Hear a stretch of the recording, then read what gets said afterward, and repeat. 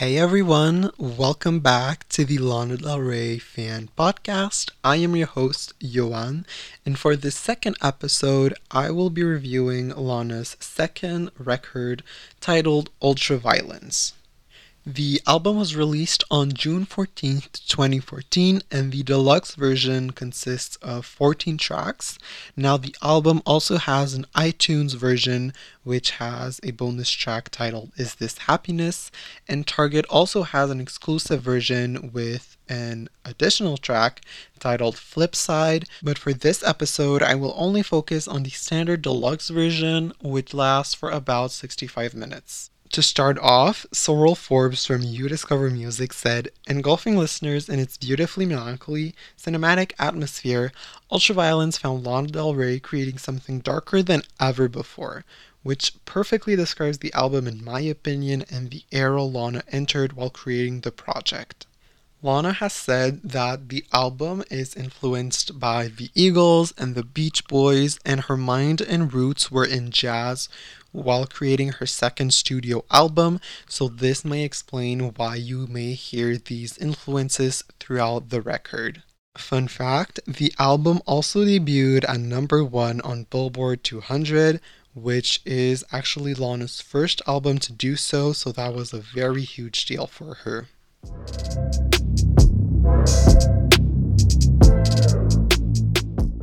Now, here are my personal thoughts on some of the songs from the album. Starting off with Cruel World, which was definitely an amazing start. The guitar at the beginning immediately set the mood, and I was so relaxed. The vocals were beautiful as always, and I actually was shocked to find out that this song is 6 minutes and 37 seconds long. It goes by so fast, and I find it really interesting how everything got more and more chaotic as the song progressed. And when I say chaotic, I don't mean it in a bad way. It's more like in a artistic and beautiful way, which I definitely enjoyed and suited Lana very well in this song. The title track, Ultraviolence, was really dark and quite explicit. This is one of the songs that most people won't appreciate for its lyrical content. People will often say that it glorifies abusive relationships, but I never saw it that way, even before seeing everyone's opinion on it.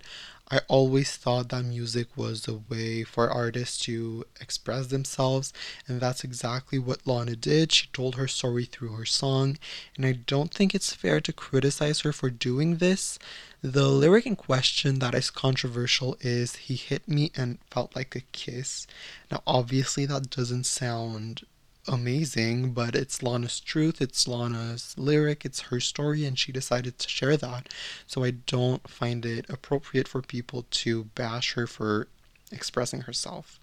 And Lana actually said in more recent interviews that she doesn't feel comfortable with that line anymore and she doesn't sing it anymore, and that when she wrote it, she was actually in a dark place. So she moved on from that. That was a whole other era from now. So we need to stop bringing that up and saying that she glorifies abusive relationship when that's not the case.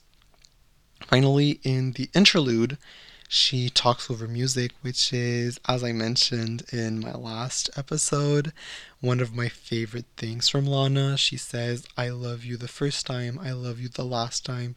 Yo soy la princesa, comprendes mis wetlands, because I'm your jazz singer and you're my cult leader. And I loved it. It's, the words are a bit dark or a bit, but I loved it. It sounded good, it was beautiful, very enjoyable. Shades of Cool is one of my favorite tracks from this album. It has such a mystical vibe to it, and I find it very mesmerizing.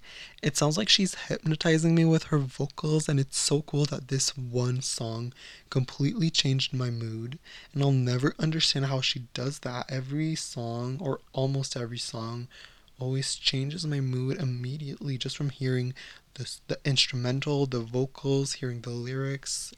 Brooklyn Baby is so good. It's definitely a dreamy song. She makes multiple references to Brooklyn since, the song is called Brooklyn Baby. And what I find intriguing about the lyrics is that she sings, he plays guitar while I sing Lou Reed. And when I looked it up, it actually said that Lana was supposed to work with Lou Reed on this track. But the day after she got to New York to work with him, he sadly passed away. So I find it sweet that she put that lyric in there to remember him and to keep him alive. West Coast is another one of my favorites just because of how slow it is, and it really pulls you into Lana's dark universe. The instrumental for this song was really great, and I'm not surprised. This is one of the more popular tracks from the album. It's catchy and has good rhythm. I think it was very smart to put it as a single. A lot of people can enjoy it even if they're not Lana fans. Overall, this song is really great, and I don't have much to complain about. Sad Girl is the song where Lana makes you understand her uniqueness and her complexity, in my opinion. She also says being a mistress on the side might not appeal to fools like you. She says as well the same thing about being a bad bitch.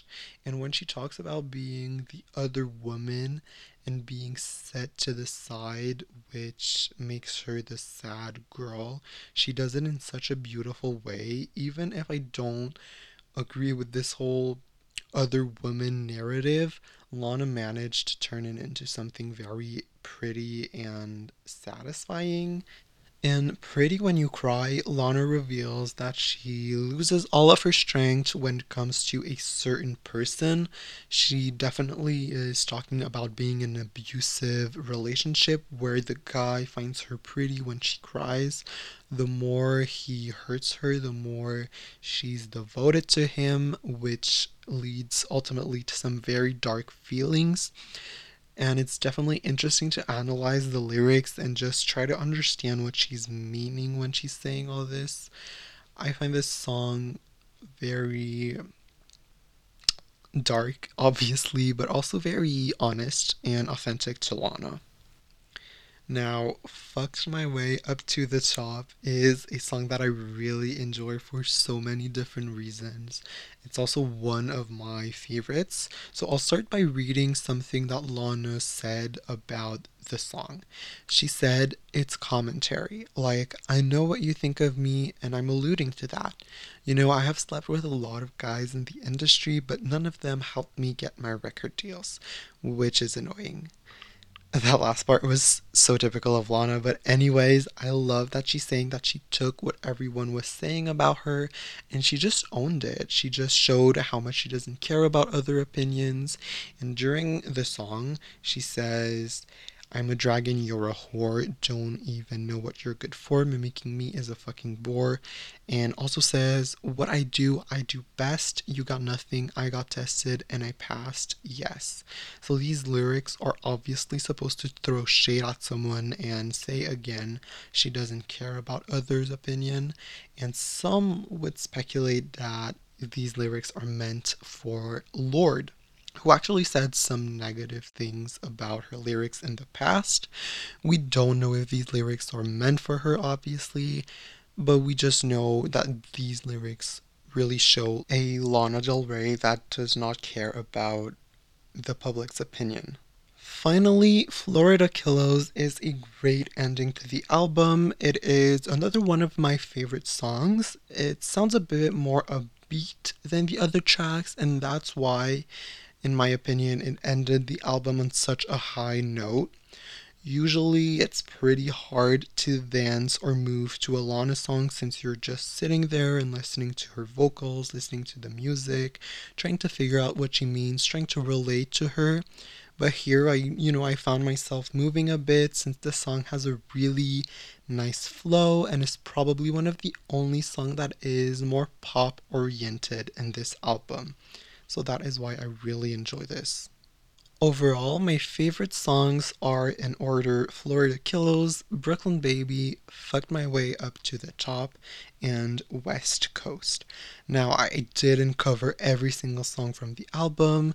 If I didn't, it's maybe because I didn't have much to say about it, or maybe it wasn't my absolute favorite.